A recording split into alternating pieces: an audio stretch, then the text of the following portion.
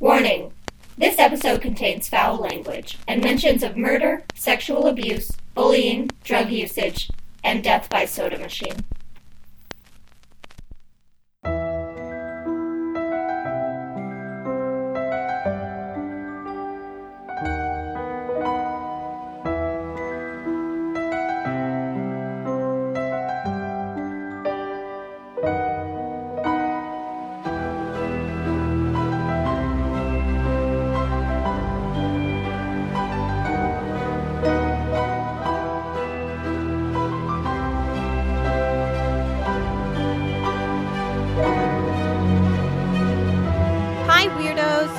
Listening to Keep It Weird, the podcast for all things strange and unusual, literary and cinematic, horrifying and nostalgic, and sometimes we venture into the dead zone.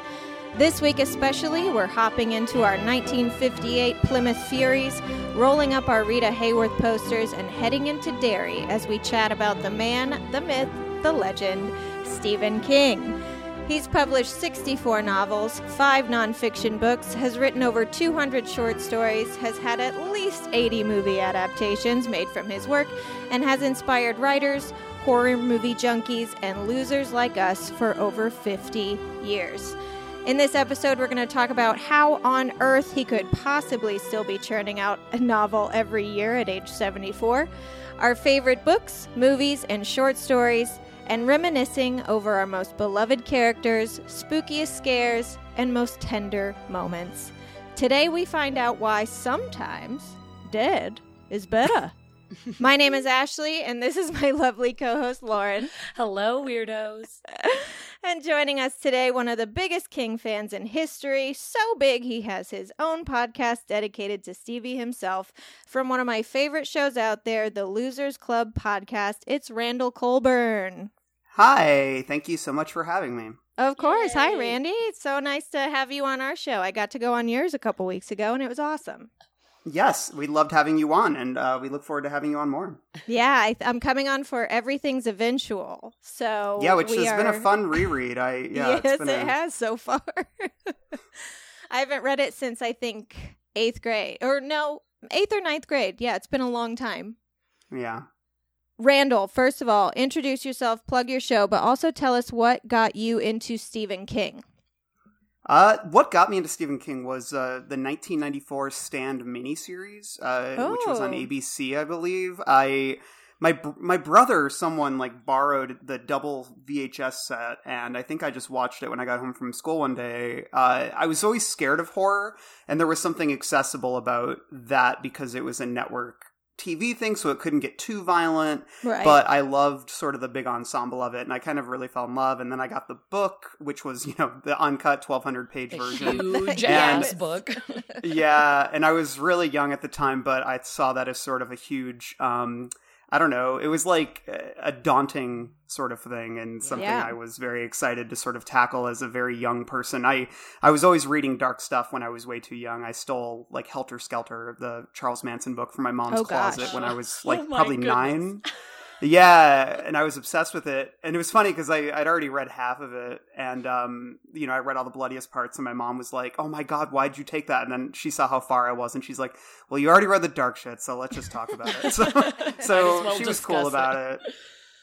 But and then I was kind of just a diehard fan. And he really influenced a lot of my work. And then, I went through my college phase of thinking I was too smart for Stephen King or so on and so forth. But then, you eventually, I think one of the parts of growing up is re-embracing a lot of the things you loved from sort of an adult perspective. And honestly, that was kind of what the podcast, the Losers Club podcast, which we started in 2017, me and a bunch of my friends here in Chicago, we were all working for a site called Consequence of Sound at the time. Mm-hmm. And we wanted to start a podcast just because we thought we would be good at it because we're already right. Whenever we hang out, it's like my wife describes it as like a snake eating its own tail because we just talk and talk and talk. And we figured, well, why not? We have a lot of shared interests, and we, one of the things we knew is we all love Stephen King. And so we kind of just embarked on this journey, and we had no idea if anybody would listen. And here we are 5 years later, and we just interviewed Stephen King a couple weeks ago. So I know. it was insane.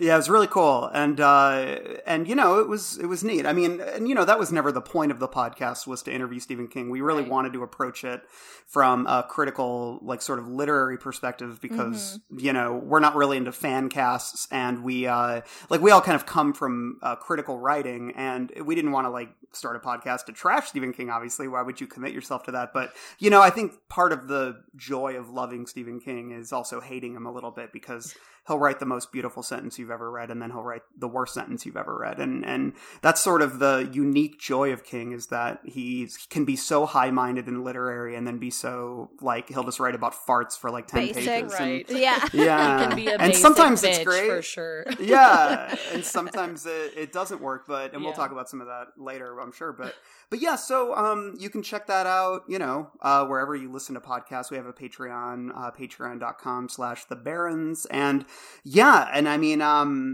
you know, and elsewhere outside of that, I'm a writer. Currently, I'm an editor at Entertainment Weekly, but I also, you know, have worked at a lot of different media sites over the years. And as Ashley knows, I've also worked as a playwright extensively, and I'm currently writing a novel as well. So a lot of various things I'm dipping my toe in. So yeah.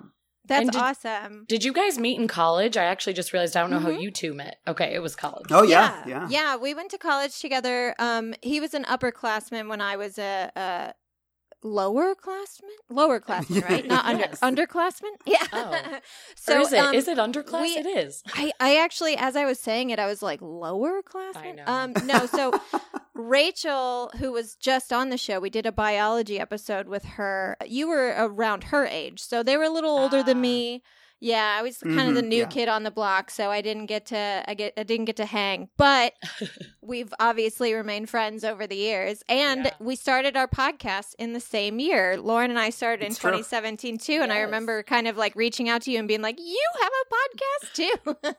Yeah, she has been talking about you guys for like such a long time, because it felt like we came up at the same time, and then suddenly we were like, "Wow, Losers Club is killing it over there!" Like, you guys are, hell yeah! It's been fun to watch.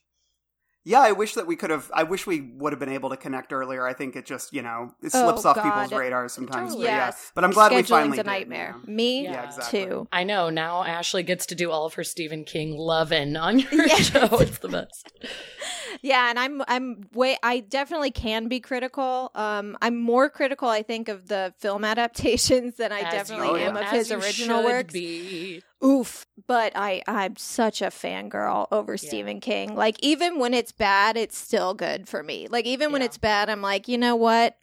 Did I waste 20 hours? No, I did not. There's really nothing else like him, you know, and I think that's true. Something we're realizing. One of the new series we started on the pod is, we call it On Writers, and which is very clever, I know. And we just interview like other fiction, horror fiction writers, me and my friend Mel, who we have like a really kind of big, contributor base at Losers Club, so we kind of all have our beats, and Mel is a very literary friend of mine, and so she and I decided we wanted to, you know, talk to other modern horror authors, because one of the questions we always get is like, well, if I like Stephen King, who else can I read? And honestly, there's a lot of horror writers out there, but there's few people that do what he does. And so I think one of the things we wanted to do was talk to other modern horror writers who we know love him, and I think most modern horror writers do, because it's kind of hard not to be influenced by him.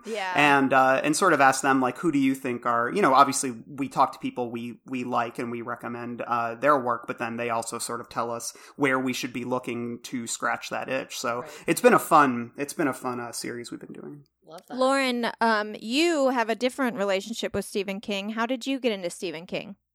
Oh gosh, I think it started with, I mean, so cliche, but I think it started with The Shining, because I saw that at a way too young age. And yeah, for sure. Was just the TV version or the Kubrick? Kubrick. So it was like, it's so funny, because I think I've talked about this on the show before. It took me until adulthood to fully understand The Shining and appreciate it, and obviously all of the, you know, symbolism going in that, of course. But I remember watching it as a kid and being so fascinated by it and thinking, like, who is this guy? And then my dad being so ashamed, like looking at me like, you don't know Stephen King's work? And he just had like a mountain Dad, of I'm Stephen 7. King books. Yeah, I'm a child. No, my dad has always loved Stephen King. He's liked a lot of horror writers. And speaking of basic Bs, as we said before, like Dean Koontz is another one totally. My dad enjoys. And he had all of them. But mostly he would brag about, how he had read every Stephen King book and was such a big fan, blah, blah, blah. So it was kind of my dad taking me under his wing and being like, okay, if you have interest in this, let's look into this. And definitely I am more heavy on the movies than the books, which I know you two are much more into the books, but COVID, with nothing to do, had me reading some more. So I'm finally getting more Stephen King books under my belt, which has been so fun because the books are definitely better for the most part. Yeah. And it took me years to find that out, but I'm happy to be a part of it now. Well, welcome. As our listeners have probably heard, horror movies basically shaped my entire life growing up. My house was the house you went to if you wanted to see Nightmare on Elm Street or Tales from the Crypt in third grade. Yep. Your house would be the one I would beg to sleep over at so I could watch it. And my mom got a couple calls that was like, what did you let my child watch at your house? My mom's like, I'm not responsible for what my psycho daughter shows your kids. Sorry about it. But I obviously loved movies like Pet Sematary, Carrie, Creepshow, but I didn't know that they were based on books and stories by the same guy. And I think it was probably 6th grade, 5th grade when I got a copy of Night Shift, which was a short story collection. Oh, yeah. And I got it specifically because I was told, I think my aunt told me that Children of the Corn was a short story by this guy, Stephen something. And so I devoured this book, and the next book I read was It, which is insane because up to this point, Night Shift was the longest book I'd ever read at 300 pages.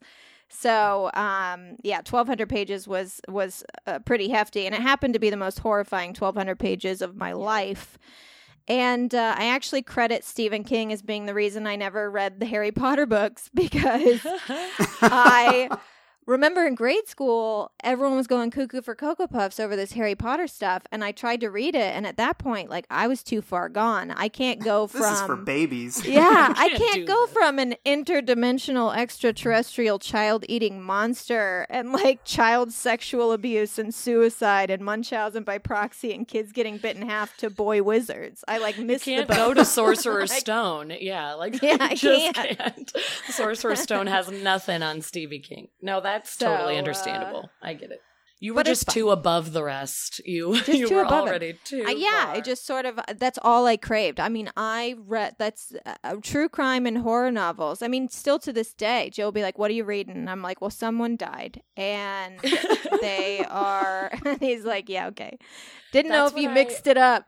That's what I loved about Stephen King was I was always reading true crime as well, but it was crime only and it was a little more realistic. And I feel like that's another credit I can give to Stephen King, starting to read his books was that I loved that we got to branch off into the weirdest shit I have ever read. It's my favorite. Yeah, the fantastical, the supernatural, of course, but also just so weird. That is why I love Stephen King is every book I read, I think, How did this enter your brain as an idea? I don't understand, but I'm obsessed with it. It was just the kind of writing I needed in my life. Well, today's episode is kind of our little love letter to Stephen King, who, whether you like him or not, is one of the most talented writers that has ever lived. So I'm just going to start with the basics. I'll spew a few out before we get to our questions. Stephen King was born in 1947 in Portland, Maine, which is no surprise. There's a reason most of his stories take place there. He grew up without a father. His dad left when he was, I think, 3. So he and his brother were raised by a single mom. Stephen got a bachelor's in English from the University of Maine in 1970 and married his wife Tabitha in 1971.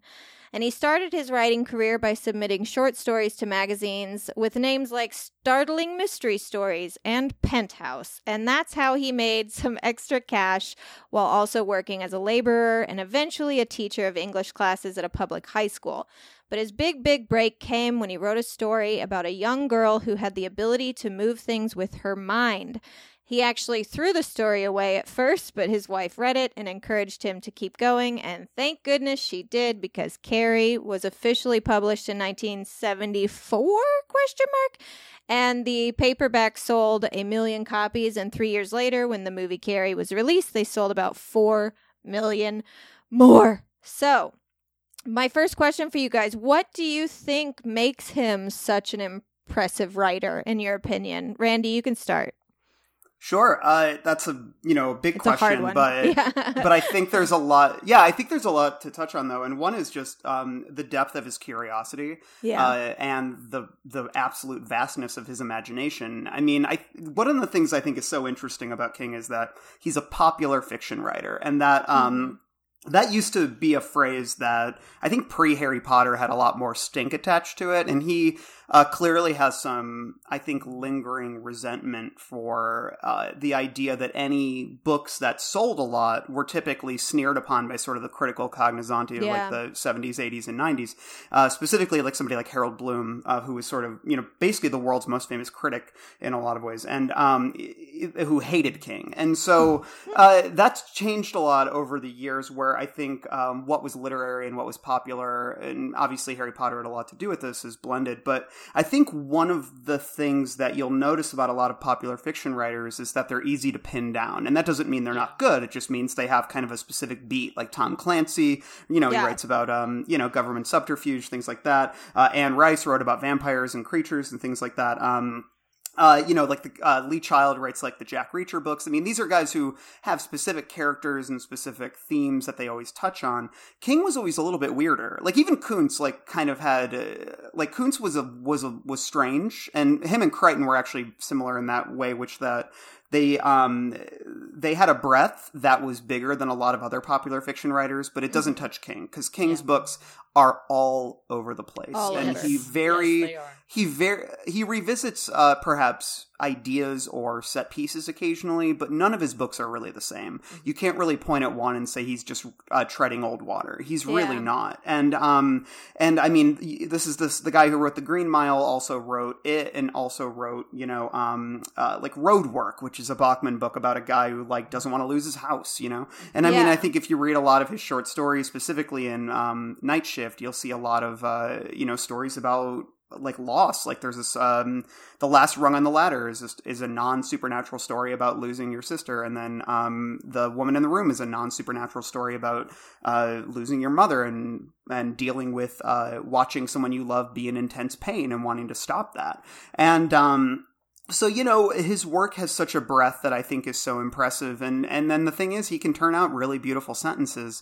But he also has this sort of connection to pop culture that a lot of literary writers don't have. And I'll say that that's sort of a blessing and a curse. Because sometimes especially in his early work, it does help it feel more urgent.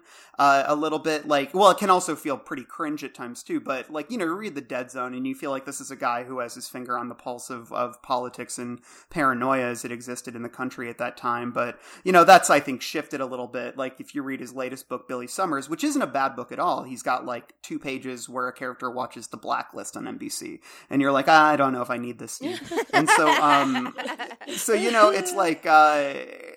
it's that's, I think, part of him just getting older. But the thing is, it's this curiosity, it's this sense of humor, and it's this, deep well of knowledge. I mean, he's such a smart person, and a lot of people don't give him credit for it, he can talk to you about the literary classics, the stuff you learn about in, English 405 or whatever. But he'll also, he's just as influenced by the comics he read when he was a kid. And he was never ashamed of that, even when he was younger, whereas he was told by everyone, people in college, people in the newspapers, critics, everyone, that, his work wasn't to be taken seriously. That kind of work wasn't to be taken seriously, but he never really abandoned his love for it. And I think because there was money in it, and he realized that because, sometimes, and he's reckoned with this in a lot of his early essays, that, I think he struggled with the idea of being a popular writer because that stuff does sell, but it doesn't necessarily get you respect. And the thing that he kind of earned, although it took him decades,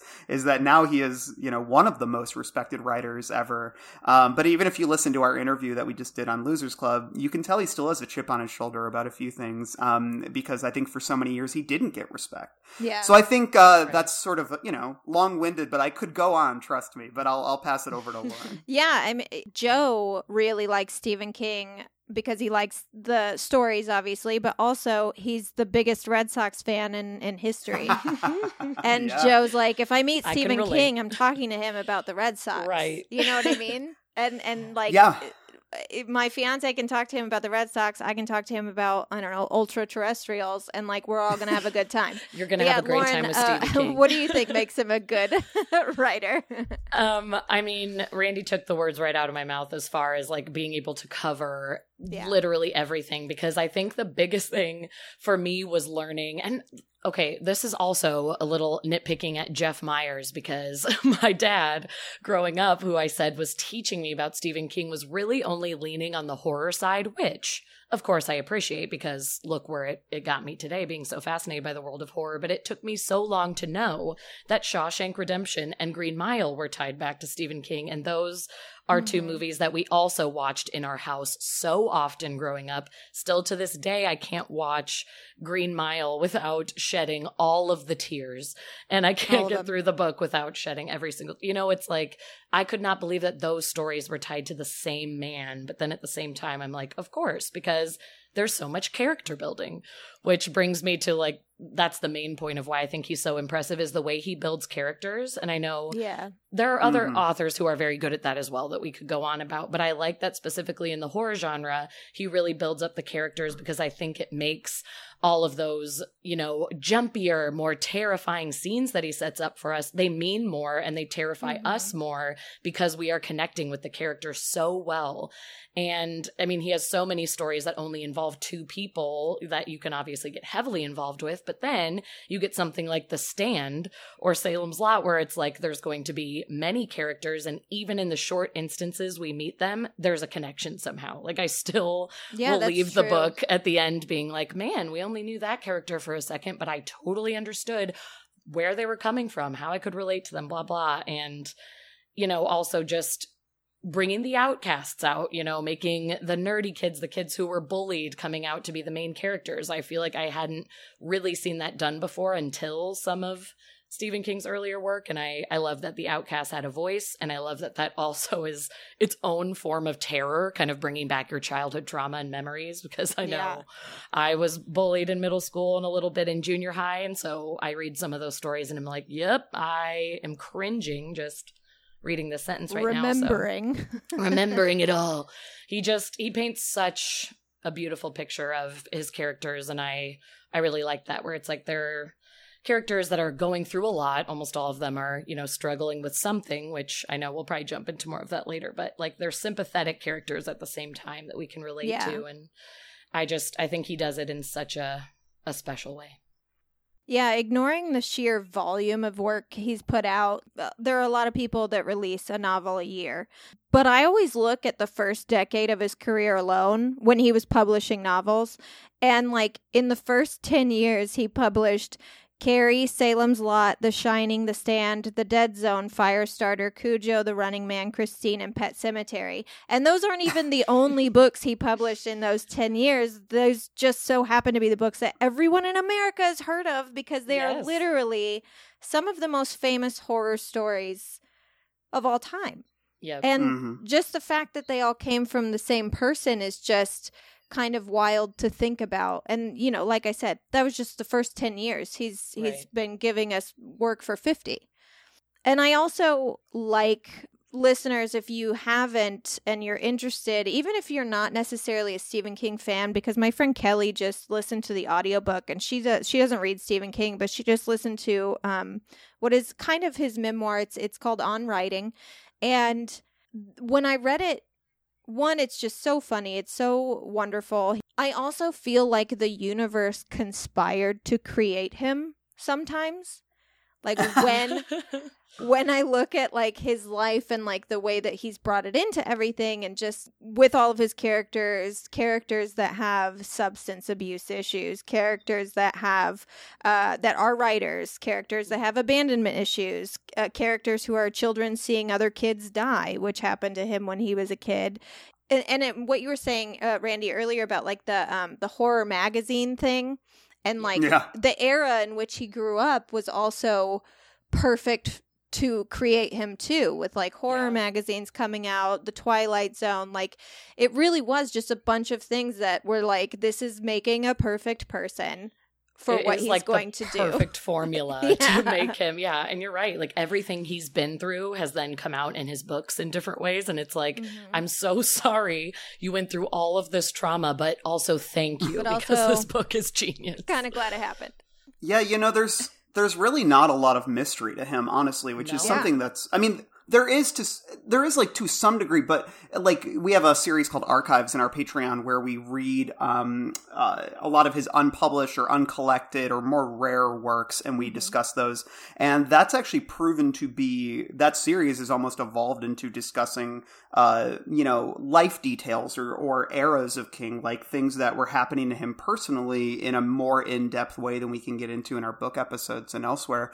And but the thing is, like, by and large, though, On Writing is a wonderful book, but it doesn't need to be that long, you know, because it's a pretty short book. Yeah. Because he wears his heart in his sleeve in a lot of his books, and a lot of these stories are so autobiographical, and I think that's kind of astounding too in a lot of ways. Is that, you know, people are always like, where are the biographies on Stephen King? And I'm like, well, I mean, I think if you just read his books, you got a pretty good idea of who this guy is. Yeah. There's obviously more layers. And I think, specifically if we spent a lot of time talking about in 1999 when he was hit by a van and he almost died. Yeah. That is kind of a really, really pivotal moment in his life, and just exploring the time right before that and the kind of months and years after that. There's a lot about King. There's a lot of darkness there, and there's a lot of, and I don't know, there's a lot of humanity to unpack there that he touches on in On Writing, but you know, when you dig through the actual news articles and some of the interviews that followed those years, there's a lot of really interesting stuff there that you wouldn't realize is manifesting in his work, but it really does, you know. Wow. So interesting. Yeah, that's fascinating. The only other thing that I was going to touch on is just the fact that, you know, you look at a lot of writers who have works the size of his, and the characters that they write through usually being close to who the writer is for these types of writers that have, you know, a book a year. And the fact that, you know, I mean, he was 25 at the time, but a 25-year-old man who can write a story from the point of view of a 15-year-old girl, and like an incredibly intimate and relatable story to me, a 15-year-old girl reading it, is incredible. Like that, that's something that I don't get to see that often.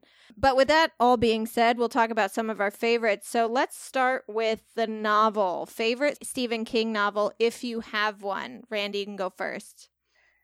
That's always, it's always hard for me to say my absolute favorite. If gun to my head, I would say Pet Sematary. Okay. I think Pet Sematary is easily in my mind his scariest book, and it also has to me the cleanest and most potent metaphor. I think one of the things about King is that he always will have, you know, he thinks about plot over theme and metaphor, which he talks about that in On Writing, which I think is a very smart way to write. But sometimes I think he does feel the pressure to kind of put a bow on things in terms of thematically. What did it all mean? Yeah, and I think that's why a book like Dreamcatcher is such a mess. Yeah. Whereas I there's a lot to like in that book, but he really kind of tries to connect all the dots by the end, and it doesn't come together, despite how much he tries. Whereas Pet Sematary is one of the cleanest, most potent metaphors I've ever seen in horror. I mean, just the general idea of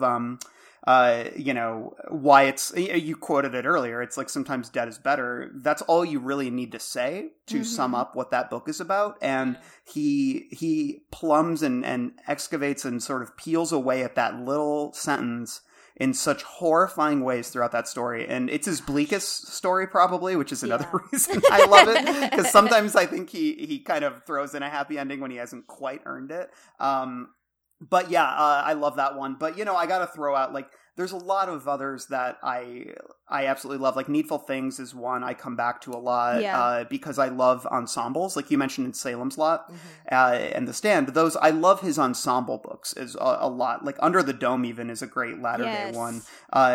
He, like, in all those books, usually the main character is the least interesting one. Yeah. But you get the great ensembles. Right, but everyone else is so interesting, and I love those kind of books. So those are big faves for me too. But then, I think obviously from an objective standpoint is probably his masterpiece because it really does sort of synthesize, I think, everything that he's good at. Yeah. And I say synthesize, it's a 1,200 page book, but it is sort of a grand, a magnum opus in a lot of ways, I guess.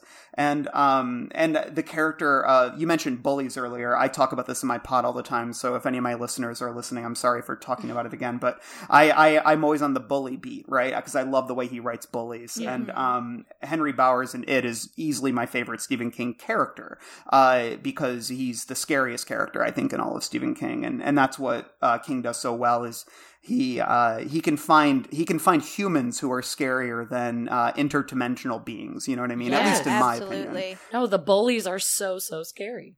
Yeah, and I have a lot of thoughts on bullies that I won't get into, but I'll just say that those are some of my favorite stories right there. So, I love Lauren, it. what about you? Do you have a favorite? I know. I hate the word favorites in everything. Like, it is not even just in I know, books it's like, and movies. ask me, it's so hard. what day of the week is it? You'll get a different answer. The favorites are so hard for me because it honestly changes too. But I hate to be repetitive, but honestly, Pet Sematary is one of my favorites too. Yeah. And it's for the same reason. I was like, does Randy actually understand me for once? Because Ashley always criticizes me for being too dark. So not criticize, but you just know that I'm a little. I know that you I'm a like dark to go person. there. Yeah. I like to get really dark, and I also agree that I love that Pet Sematary is just fucking dark, but it's also such a well-written story, and I actually enjoyed both movies. I know the second remake got a ton of shit, but I actually enjoyed it, and whatever, we can pick it apart, but I liked that as well. And I, of course, loved It, even as massive as it is. It's one of the few that I have read twice.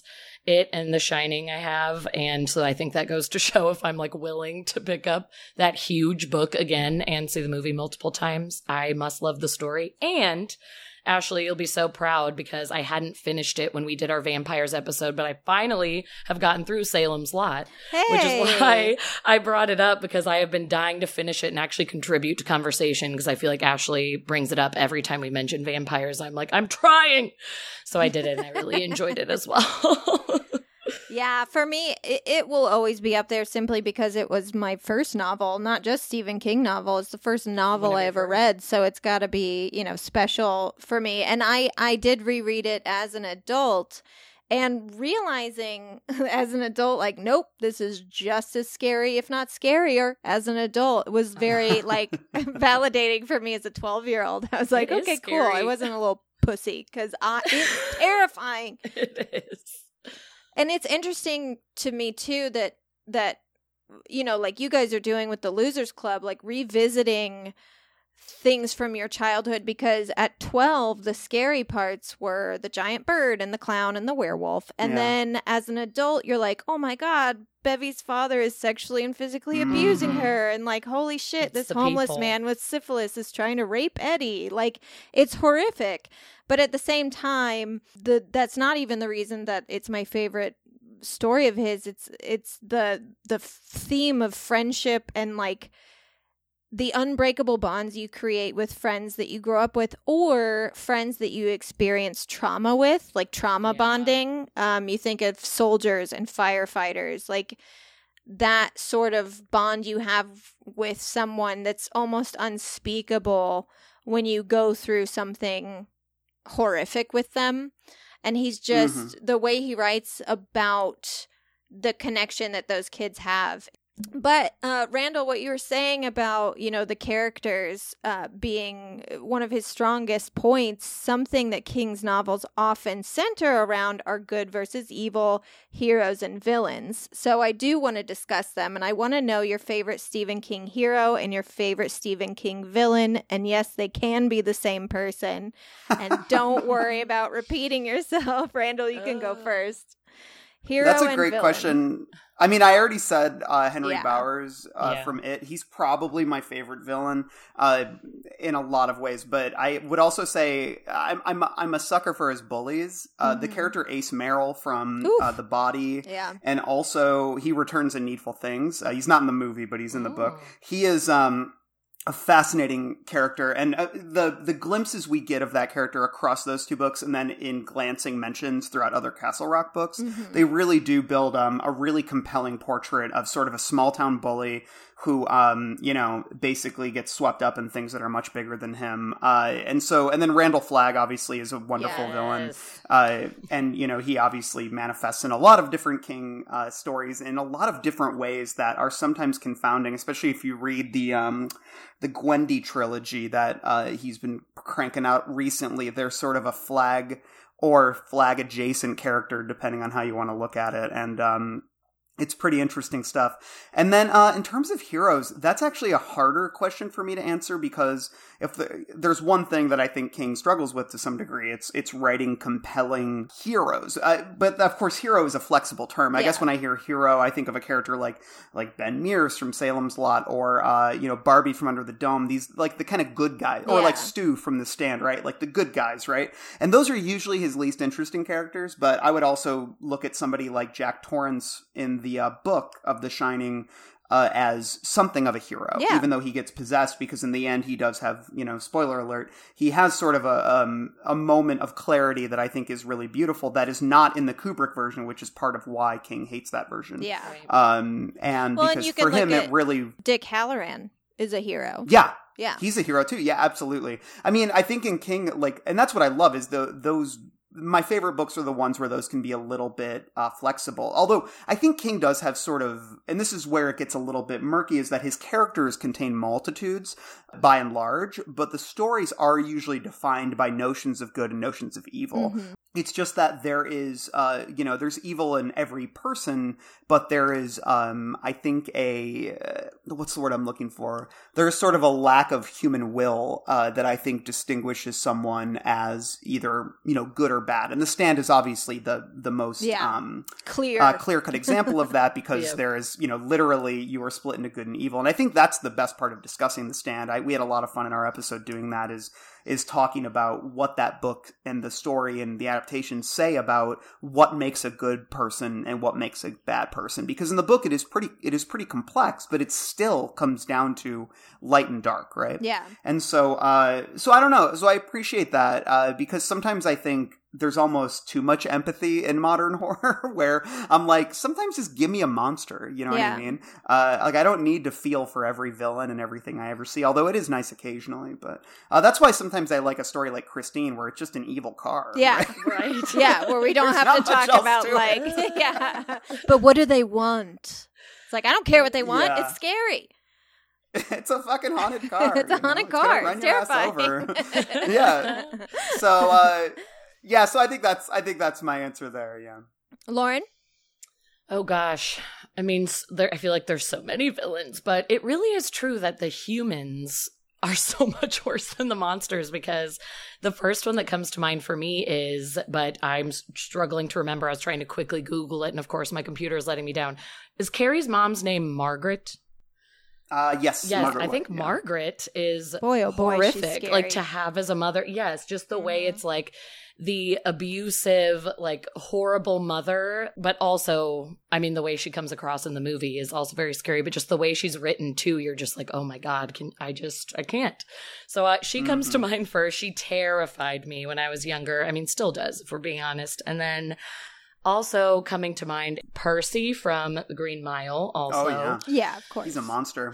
Just a vile human being. And then, I know this is an easy one, but also I've read it recently because it took me years to finish The Stand because it's so large. But, I mean, Randall Flagg, I think, is just such a wonderful villain, as we've been saying. I just read The Stand for the first time. It was on my Kindle for almost a decade. You just read it too? Yep. Over the pandemic. Yeah. I'd never read it. And it was just one of those that just never, I think I had tried to start reading it because, like I said, it was on my Kindle for 10 years. So I think I had started and stopped seveul times because there was exactly what I did. Yeah. When I did start reading it, I was like, oh yeah, I remember, their blood's coming out of their eyes. Okay. But I had just read it for the first time, and I actually have never seen either of the series of The Stand. Oh shit. So the plan now is I want to go and watch both of them back to back, starting with the one from the was it the 80s or was it the 90s? The 90s. 90s. Wow, you have no idea how important the 94 version is to me. And here's the thing, man. I will not blame you if you laugh your entire way through it, because it is...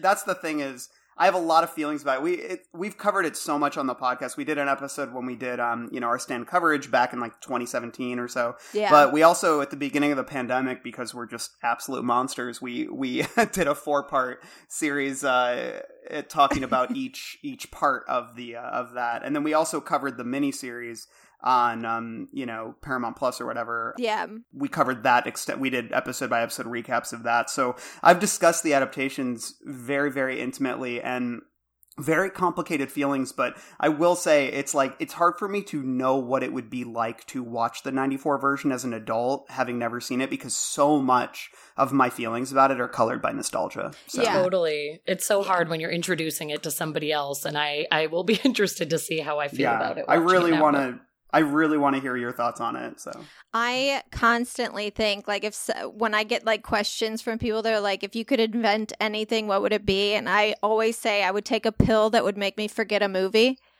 Yes. So that I could watch it for the first time. And like throw a pill in there for books too. I'd reread books for the first time. I know. That for magic feeling. My hero is Danny Torrance, and especially after the addition of, if it was just The Shining, probably not, but Dr. Sleep. Yeah. There was just something about that novel that hit me hard. For those of you who don't know, Dr. Sleep brought us an adult version of Danny. He's all grown up. He still has the shine, but he's learned to, kind of control it, and he's found ways to use it to help people. And I love that Stephen had him working in hospice care and helping dying people pass on, as someone who's always wanted to be a death doula. There was a cat named Azrael that they called Azzy because I had one too once. So sweet. I love that despite living through the trauma of having an alcoholic and abusive father, he still found himself abusing substances and becoming what he always feared and hated, because you and I, Lauren, talk a lot about generational trauma and also, people that do fall into the same patterns as their parents. Like there's almost like a one or the other. You either grow up to never ever touch alcohol, or you grow up to have the same issues. And it's like that with all sorts of mental health disorders. So I thought that was very interesting, and I loved reading about it. But I will say I've been becoming increasingly more and more in love with Holly Gibney after Mr. Mercedes, that series, and The Outsider. So I'm really excited for his upcoming book, because he's writing a book about Holly now, isn't he? Mm-hmm. Yeah. Have you read If It Bleeds, the novella collection? No, I haven't. He's got a good story about Holly in there. That's Does he? The title story. Yeah, that was actually the story that made me like her the most, was If It Bleeds, yeah. I'm really into it, and I like the idea that he kind of seems to play with a little bit, where it's like, is she a hero or a villain? Right. In the end. Like, how is she going to turn out in the end, if we get to see, what she evolves into? Yeah. But I don't know. I feel like I've always been pretty obsessed with the idea of people who have a sixth sense, like Danny and Holly have, possibly because I relate to it, having seen and heard and experienced strange phenomena my whole life. There's probably something there to psychoanalyze, but who has the time? So for villains, though, the villain that affected me the most was probably Mrs. Carmody from The Mist. The Mist. Oh my God. She scared the ever-loving shit out of me. Of all the monsters and demons and ghosts Stephen King has written about, did all three of us pick just normal people? Yeah, we did. Yeah, we sure did. As our favorite villains. And this is why I need you to jog the memory, because absolutely she is up there. Yes. Yeah, she's terrifying. A religious zealot who starts a cult in the middle of a grocery store. And as far as the movie, I mean, Marcia Gay Harden, delicious. Yeah. What a great performance. So but I read The Mist in about 8th grade, and at that same time, I was still in Lutheran school. And at that same time, I was butting heads with a lot of people, my teachers, my pastor, my mother, on the idea of religion and God. So I was ripe for the scaring with that one, with that lady. Stephen King is obviously most well known for his stories, but not always specifically his novels. In fact, there are a ton of people who don't read his books at all, but I guarantee they have seen his movies. So, question 1. What are the best and worst Stephen King film adaptations? Randall.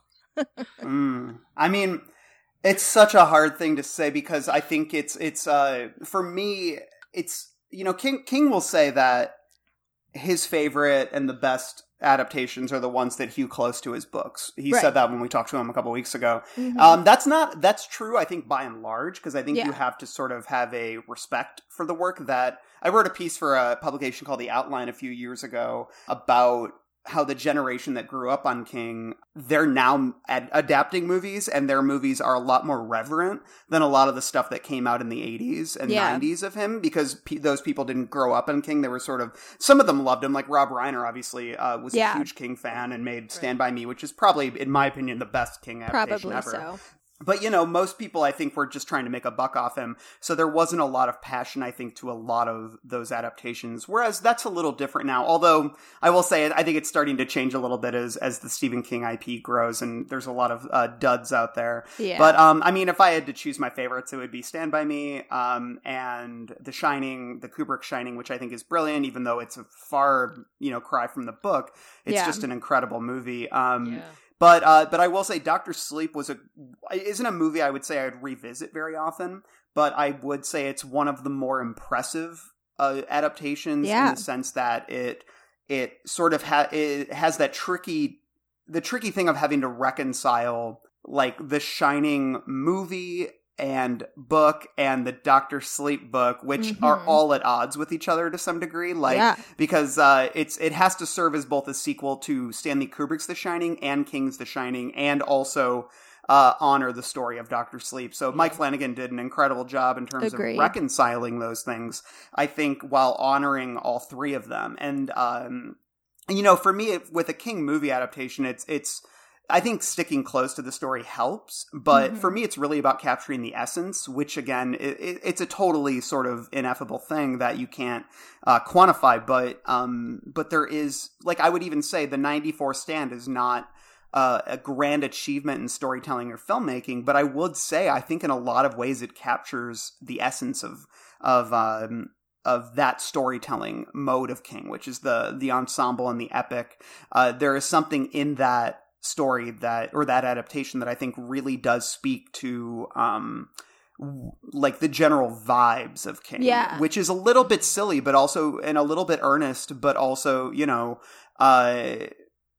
ambitious, I think, and also, you know, scary at times. There are moments in that as corny as it can be at times. It is pretty creepy. So, and then worst adaptations, I think my least favorite thing I've ever seen that is a King adaptation, and this is saying something because there's a lot of bad ones, is probably the Under the Dome TV series, which I just despise. I think it is rough. I think it's a cynical and sort of, It's also just sucks. Like, it's not good. And then it also like tries to turn it tries to take a book that is pretty self-contained, you know, both literally and figuratively, and tries to turn it into IP. And there's something really cynical about that, and I don't enjoy it. And I mean, that's the problem, right?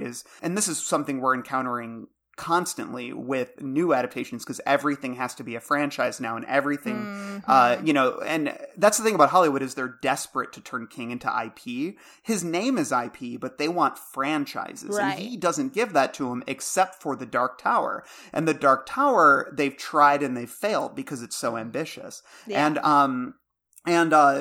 you know, I think they just keep hiring the wrong people to do it, except for, I will say, the unaired Amazon pilot. We have an episode about it, and we talked to the creator. I think that had the most potential of anything to be a good Dark Tower, but they axed it. So, so, you know, there's a lot to say there, but you know, even the new Firestarter that came out, which I didn't think was as bad as everyone said it was, they were also trying to set up a sequel. Like, everything has to be IP now. They're trying to do that It prequel on HBO, and maybe it'll be good. Who knows? But King kind of scoffed at it in our interview, and some publications picked that up, because he was just kind of like, I don't really care. You know, it's like he's like, I have nothing to do with it, and he's like, I'm not into it. This is like the forming of Pennywise, right? Isn't that what is the prequel? And that's the thing, is he only glances at that and in such a compelling way in the book that I don't want to know more, because I love what he gives us. And I was gonna say, why do we need it? And my whole thing is, I'm just like, I don't trust a bunch of modern TV writers to give me the origin of one of the greatest villains of all time. Like, I want King to give me that if somebody's going to give me that, and he's not involved. So I'm more interested in HBO's The Overlook Hotel series that they want to do, because sadly that has been axed. It has? No. Really? Yeah. Well, I think some of the people that were working on that went to the Dairy Show. So, because I think that, and the thing is, that Overlook show must have been bad if they canceled it, because that is like slam dunk IP right there. Jesus. It seems like it would be really great. Especially if you did take, because there's so many things with, obviously when you ask people about, what your favorite adaptation is, a lot of people will say The Shining, and then a lot of people will say absolutely not The Shining. It was not Stephen's story at all. But there are some little things that if you read The Shining after you watch Kubrick's version that are so brilliant, like for example the shot of the dog costume. It's explained. Like you can actually go in and read the book and find out what the dog was all about. And so like having an Overlook series, I think would have been really interesting. But c'est la vie. What about you, Lauren? What are your favorite adaptations and, worst adaptations? Oh, gosh. I feel like all of mine will be hot takes, but I'm going to put them out there anyway. I absolutely love Carrie. I think it is so well done, and Sissy Spacek is just perfect in it. Also, Stand By Me. I mean, you have to love it, and it also brings in just those four boys, like the friendship that we were talking about before. Well, anytime you're making a movie that focuses on children as your main cast is a gamble. Totally. Yeah, those four kids are incredible. Some of the best performances I've ever seen. Yeah. Yeah. I still can't believe that Jerry O'Connell is one of them, and every time you tell me that's him, I'm like, you're a liar and a thief, because that is not Jerry O'Connell.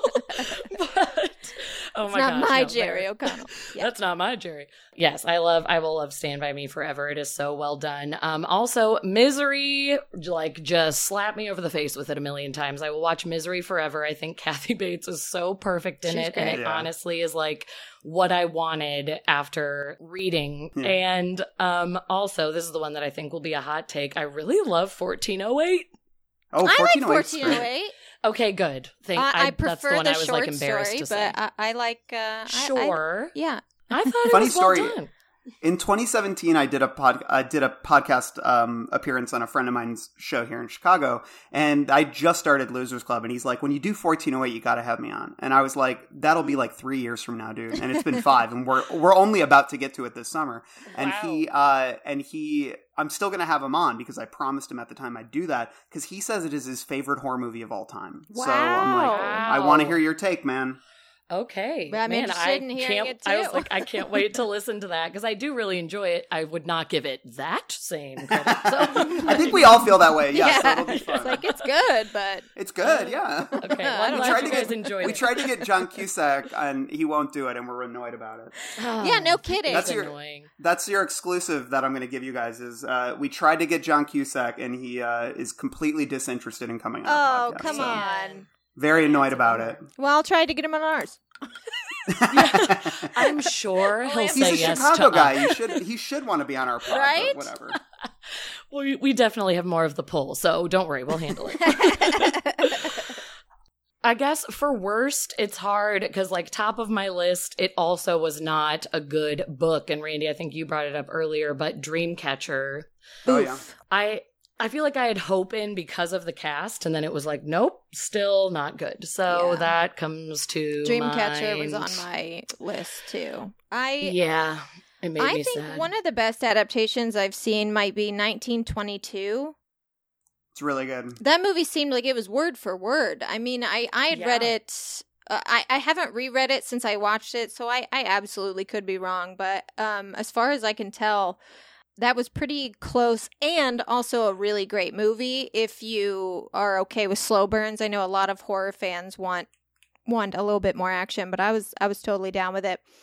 I didn't love Dreamcatcher.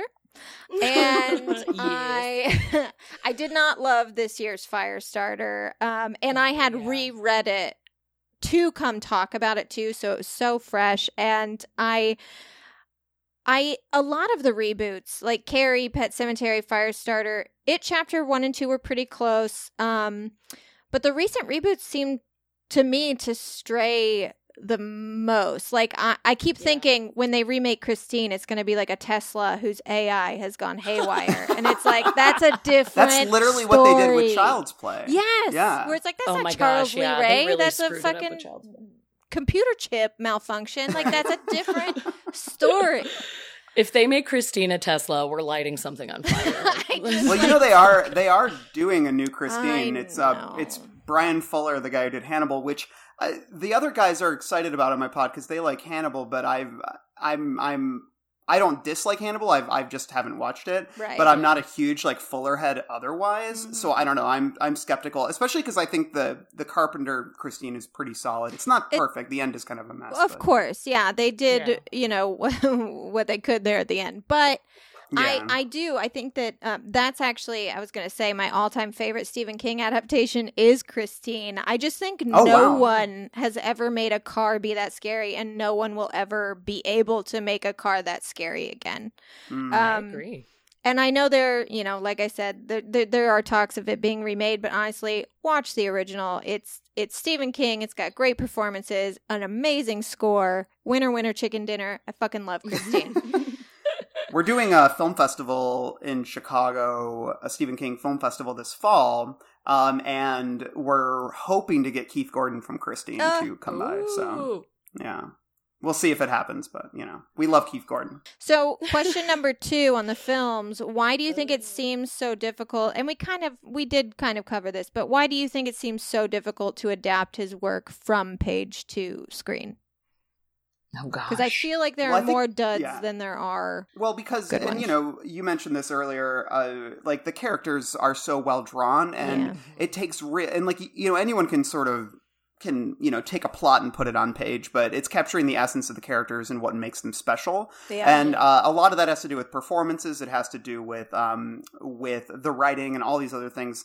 I mean, and honestly, the funny thing is King is not the best adapter of his own work. That's something we've talked about a lot on the pod we just talked about the Dead Zone pretty intensely, and there was a great quote from one of the screenwriters, or maybe it was Cronenberg himself, and he was basically like Steve's draft of the Dead Zone was really kind of gory, like unnecessarily gory, and like not character driven, which is like what we wanted from him. Like, because I think he loves when it comes to movies, and this is very apparent, especially when you look at Maximum Overdrive, is he loves the big bangs, zoom, gore. Like he sees the cinematic experience as a very big, broad, and silly one by and large. Like, or at least that's what he tries to create. And he wants to thrill the audience. I think he's a little scared about giving them intense character stuff. That's something he'll do in the books. So I think sometimes in his screenplays, he'll sort of veer from the stuff that makes his characters more compelling in favor of more spectacle. But I mean, he's, we think that we're actually defenders of the 1990 Pet Sematary movie. We think it's pretty good. I like it. It's not, yeah, it's really not brilliant. Like it. Some people hate it. And so, and then he did the Lisey story series on Apple, which is a dense watch, but it definitely captures the book. And it has some cool stuff in it, but it's kind of a dense watch, but yeah. Yeah, I was going to say that too many of them focus on the horror elements and not on the soft, gentle, sentimental, the human connection, the sides which are, in our opinion, his best sides. But, Totally. It's also hard I think, to bring the scares, because when you're reading about a giant bird chasing a small boy, you've got your own head movies and they are scary. And then, when someone else does it, I mean, completely ignoring the fact that most of it has to be computer generated horror these days, which automatically takes away a lot of the scare factor for me. Absolutely. Sometimes it's just silly. Like in The Shining, there was no maze in the book. It was actually a lawn full of trimmed bushes. It was the big topiaries that are shaped like different animals and creatures, and they attack Jack Torrance, and it's so scary in the book because like they don't move if you're looking at them. Yeah, and it's like I love that. The weeping angels from Doctor Who, and if you look away, they can move and bite you and shit, and it's so scary. But that is ridiculous to put on film. Mm-hmm. Yeah, just look at the miniseries. Yeah. It just won't come across. It just won't. It won't come across as scary, at least. Right. It'll come across as something. I was going to say, I think that's part of the reason that Chapter 2 didn't come across as well. I think it was. But again, I don't know if I can blame the filmmakers. I still really enjoyed it. I feel like, Ashley, you liked it a little less when we talked about it last. But I felt like all of the CGI of the monsters that were trying to come to life just like was not, it was not coming across in how I wanted it. Whereas in the first one, there was a lot more scare. I actually thought the first chapter did a better job of adapting the book. And I was sort of like, oh, these were some of the things I was imagining. And it was a lot more about the characters as we've been discussing. So that felt like King. Whereas in chapter 2, I was like, oh, these CGI creatures are just not like my imagination was so much scarier than what they put on the screen. So that's, it's tough. The Losers Club, you guys actually talked about it, and you put it in a way that I think is correct with the It chapters 1 and 2. They kind of did themselves a disservice by splitting it, the kids in one movie and the adults in the other, because that was something that was so great about the book is going back and forth between the two. Definitely. Yeah. And that was, I think, a huge problem that they had because, yes, we did know these characters, but, like, we didn't know them as adults. Like, if you met me as a child and then met me as an adult, those are two completely different people. Like, you have to reintroduce them, and I don't feel like they did at all. They just sort of were like, remember Beth? Remember? And the thing is, like, the kid storyline is just so much more interesting than the adults one. It like, is. Again, the first one was just better because of the story. But also, it's like, it could have been harder to do to make the best movie doing the back and forth. And I think with Lacey's story, didn't they, I don't know if this is true, I actually haven't watched the series on Apple TV, but I thought I read that, like, they don't do, like, the storyline the same way that the book did. Is that true at all? Yeah, definitely. Structurally, they do change it a little bit. I think it mostly works. It's just like there is something sort of languid about it, which I think also extends to the book itself, which King says is his favorite book he's ever written because I think he associates it with his wife quite a bit because he wrote it for her. But to me, it's a tough read, and it's there's parts of it that I think are wonderful, but you know, it's incredibly long, as is the series. It is long, but I somehow read it, and again, I don't know if that's just like the dark, depressing side of me, but I thought it was so fascinating, and I liked that it was tied to when he came home from the hospital and saw that his wife had kind of moved things around and was like, oh, this is what it would be like if I died. Like, that is such an interesting inspiration. But anyway. Yeah, which is why I also think he has such a connection to it. It's you know, it's one of those stories that I think came from really deep in his soul, you know? Yeah. Oh, yeah. Well, one thing I think we have to at least mention in this episode is the Stephen King universe. Before the MCU, Stephen King was creating his own universe inside his novels where you'd get to run into characters from other books in the other novels and places. Because so many of his books not only take place in the same towns and times, they also seem to take place in the same world. So just general discussion, how do you feel about the shared Stephen King universe? Are you a fan, not a fan? Do you have any favorite crossover moments? Yeah, I always loved it when I was younger. I think I lost a little bit of enthusiasm for it as I've gotten older because just because he does it all the time now. Yeah, like every book of his has crossovers. Like Billy Summer specifically has sort of some very overt ones, as does later his the book he wrote before that. Both good books, but I almost don't need the crossovers. Right. And I think it can be good, but it can also be a little distracting, or it can sort of remind you of better books. You know what I mean? Yeah. And but I will say, like, there are times that it's incredibly satisfying, and I think I mentioned like Ace Merrill earlier, right? Like him popping up in the body and then returning in Needful Things. Just the dissonance between the two versions of Ace that we see says so much about who he is as a person, and it's incredibly powerful to me. And yeah, so I kind of appreciate that aspect of it. And I think at times it's done really well. I mean, just Castle Rock always worked well for me because all those characters are so vividly drawn, and the way he spreads them out and constantly references the history of Castle Rock. Like, the events of Cujo, the events of Dead Zone, those ripple throughout the later books like Needful Things and even a lot of the novellas like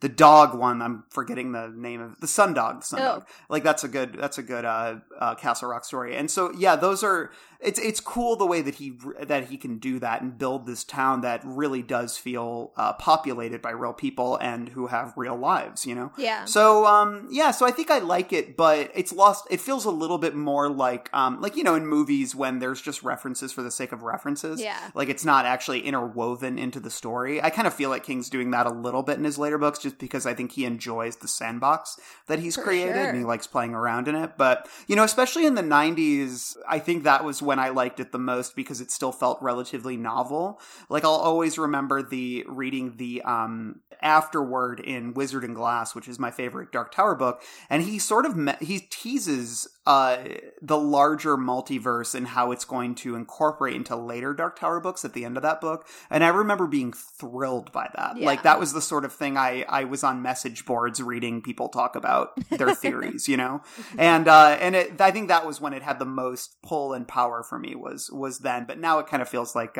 second nature, Yeah. Well, I do like sometimes, it does seem almost as if he's in the case of like Holly Gibney, for example, where those are two completely different stories and her involvement in them are completely different. But it almost seems like he wrote the story and then he was like, I like her and I gotta see her again. And stuff like that I really enjoy because I felt the same way where I was like, I like her. And so when I did read The Outsider and she was there, I was like, no fucking way. That's so exciting. Well, she's like his Jack Reacher now. I feel like. I do too, and I don't mind. I'm in. Those are the kind of books he loves to read too. Because in our newsletter, I always chronicle his recommendations, and he's one of those guys who loves like the dime store paperbacks of like the continuing adventures of this character by this one author. Yeah, and I think in his old age, like he loves reading that, and he wants to have one of his own, and that's what Holly is for him. That's a good way to kind of summarize it. I don't really have much more to add than what you guys have said. I think he's getting to the point of he's just having fun with it now. Yeah. Before, maybe there was a little more thought behind it and like, oh, these have to cross over for this specific reason. Then as time has gone on, it's sort of just like, hey, these are all my people. This is the town I've made. And like, let's have a little fun with it, which he has every right to do in his 70s, still writing away. So I like it. I think it's fun. Yeah. Especially, I always like when there's like a quick crossover, like a meet in passing, and then you're just like, oh, I saw that little nugget, which is a good time. One of my favorite realizations came through when I read, and I'm not going to apologize for it, I love 11/22/63. I loved it. You do? And I won't apologize. Yes. Hey, you don't have to. I'm just surprised because I didn't. I feel like I'm usually on your same page. Yeah. Wait, 11/22, the book? The book. Mm-hmm. Yeah, I feel like that's one of his most celebrated later novels. I'm just surprised to hear you like. Every time I bring it up, they're like, ugh. I don't think it's like, hated. I wasn't into it. I'm in the minority for sure. Yeah, I do love that book. I love it. And it's definitely one where, like, Joe, when he read it, he was like, I can't keep reading it. And I was like, keep going. Like, it's one of those where, like, it's so satisfying when you finish it. It's so good. But I'd obviously read stories before with some crossover characters or crossover locations, And I know one moment that stood out to me, though, is in Dolores Claiborne. She has this moment of like psychic abilities and she sees a woman tied to a bed. And it's so split second, they don't even revisit it. And you find out, obviously, later that it was Gerald's game. So, in 11/22/63, the main character, Jake, has traveled back to Maine in 1958. And at one point, he makes his way through Derry. And he's at a bar. He hears someone bring up a psycho dressed as a clown terrorizing kids. And that's already like, ooh, like so exciting. But then he's walking through and he runs into Bevy and Richie. And this takes place basically after the childhood events of it. But he runs into them and they just have a small exchange. But he notices something different about them, and they notice something different about him. And that was my big moment of realizing that The Shine, made famous by The Shining, obviously, but The Shine is something that a lot of Stevens characters have. Some of them have a lot of it, like Danny Torrance, Holly Gibney, Johnny Smith, and The Dead Zone, but I think even Jake has a bit of it. And, you know, Charlie in Firestarter has some of it. Mother Abigail in The Stand references it directly, which I didn't know at the time because I just read The Stand. But she says, my grandmother used to call it the shining lamp of God, sometimes just the shine. Oh, yeah. So The Shine is my all-time favorite part of his universe, and I think it is the connector to every one of his stories, because even if they don't have, you know, Jake doesn't have a psychic ability, but there is something different about him. He travels through time, you know, so pretty in special. A way, he is a psychic because he can tell you what happens after that day. So I love that.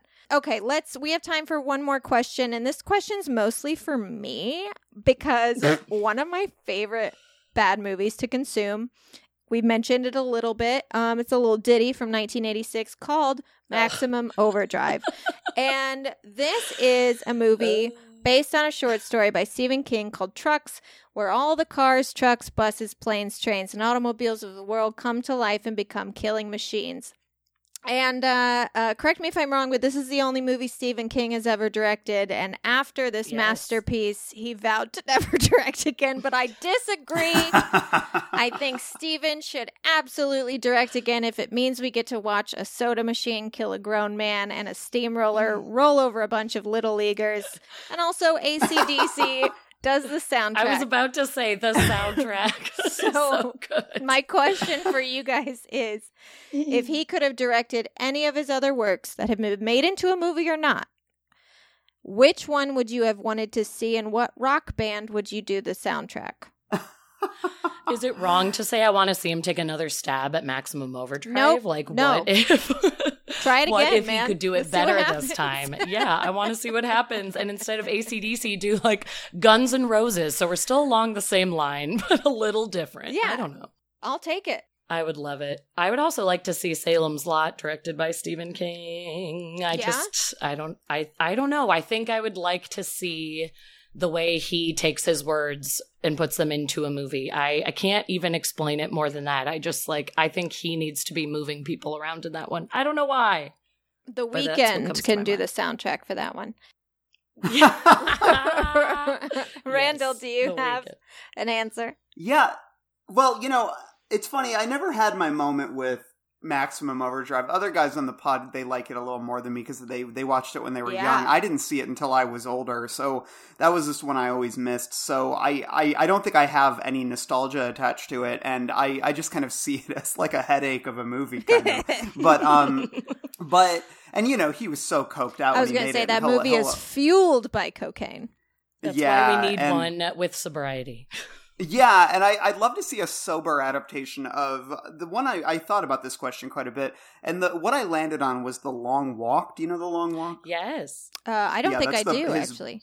It's a Bachman book. It's my favorite Bachman book, and I'm not a big fan of his Bachman stuff, but that one is about, it's kind of a dystopian world in which, like I think 100 boys walk, and the last one who makes it sort of, is kind of granted a blank check by the supreme potentate of this world. And it's a story about friendship and about male bonding, and even to some degree, I think, a friendship that borders on romantic love and lust. Among boys. And that's sort of a subtextual aspect of it that I'm not even sure King was fully aware of when he wrote it, because he wrote it when he was extremely young.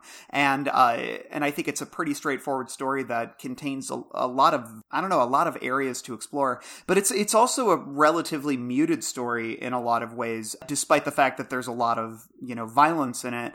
It's really about these conversations that unfold between these boys as they're walking. And I would love to see him do something that's sort of the polar opposite of Maximum Overdrive, and be like, can you do something, a small character driven piece, like a piece that has a relatively small ensemble, really character focused, and also really about, I guess, like dudes, like male friendship. Right. Because King has tried to be more diverse as he's gotten older. I think rightly so. I mean, his early work, you can see his evolution in terms of becoming more culturally aware. I mean, he was a small kid and he grew up, poor in Maine. He wasn't born in the upper echelons of New York or something. So he had a lot of biases and a lot of things to get over in his work, and he'll openly admit that. But, he always did, though, write male friendship really well, especially young male friendship. I mean, Stand By Me is a great example. Bev is obviously a wonderful character, but then you see so much great interactions between the boys. Yeah. And Dreamcatcher, even some of the best parts of Dreamcatcher is the way he sort of captures the male friendship in the early part of that book between these four guys. And so I'd love to see him, if he could transmit that cinematically with this story, which has never had a film adaptation. Reportedly, there's one in the works by the guy who did, what's it called? Yeah, The Autopsy of Jane Doe, the guy who did in the Scary Stories movie. Oh, yeah. He's supposedly directing it. I'm not sure where it's at right now. Sadly, Frank Darabont optioned it and wanted to do it. The guy who did Shawshank and Green Mile. He's so good at adapting Stephen King, so that is sad that he's not. Yeah, him and Rob Reiner were the ones who got King the best out of all the directors. Yeah. I interviewed Darabont a few years ago, and he basically is like, because, he helped co-create The Walking Dead, and he had a really bad relationship with AMC, and I think there was a lot of legal acrimony, and I think he kind of said, fuck it, I'm done with Hollywood. Like, his legacy's intact. Yeah. He's like, I'm out of here. Well, I still can.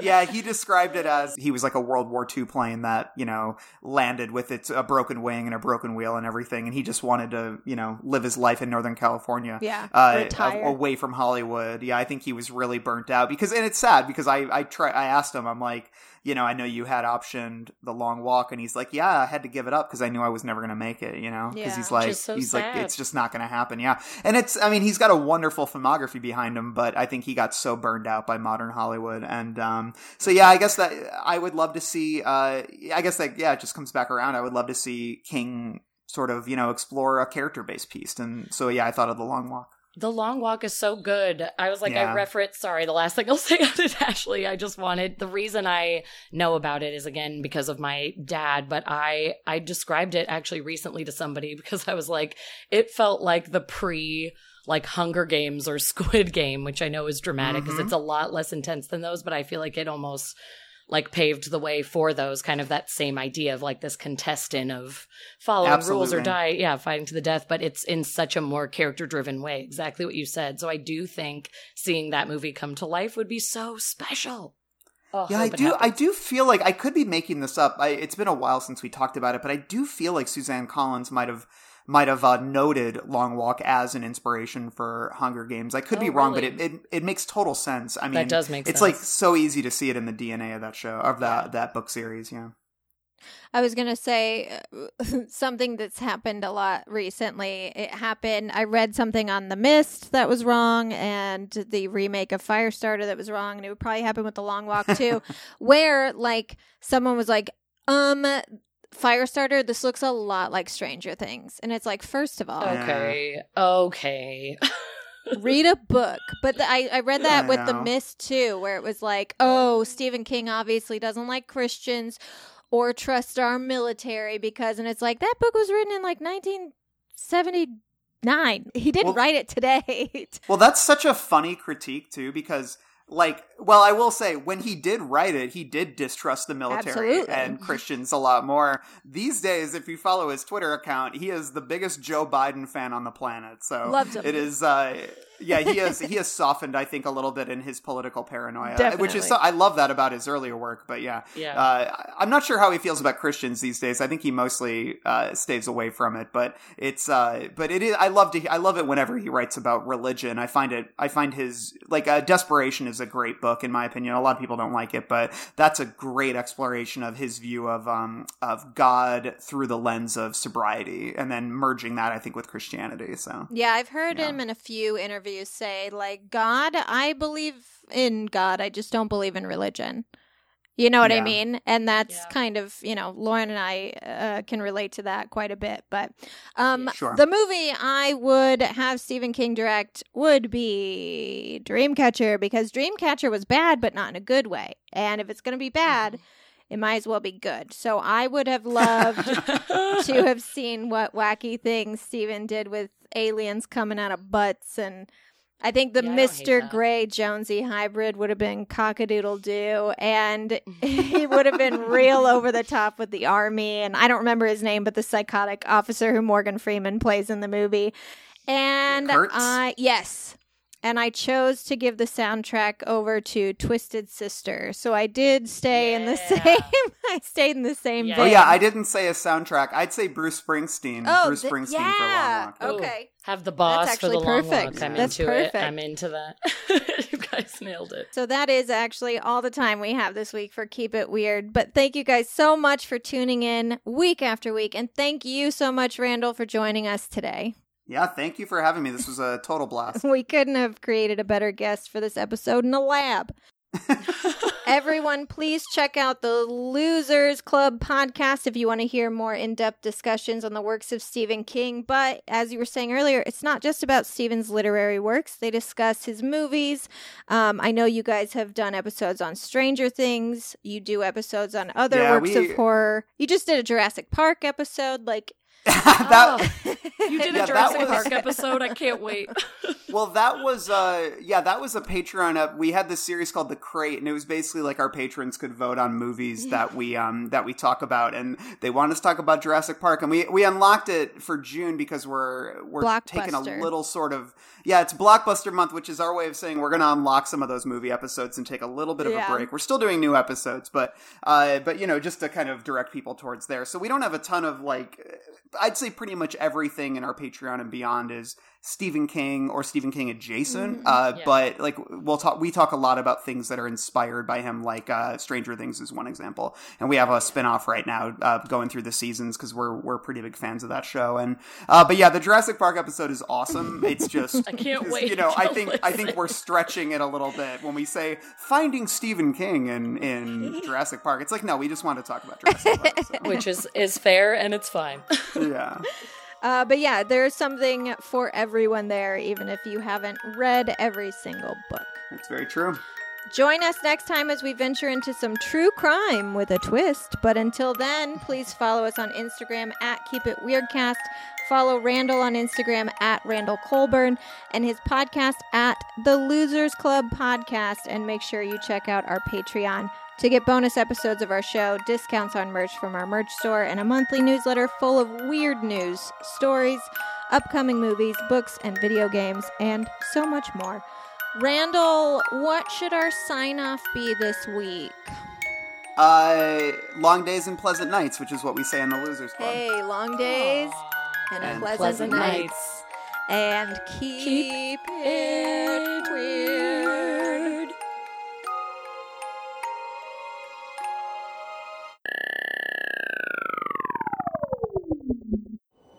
You want a balloon, Ben? They float. They all float. Come here, son. You'll like it down there. You'll never have to grow up. Ha ha ha.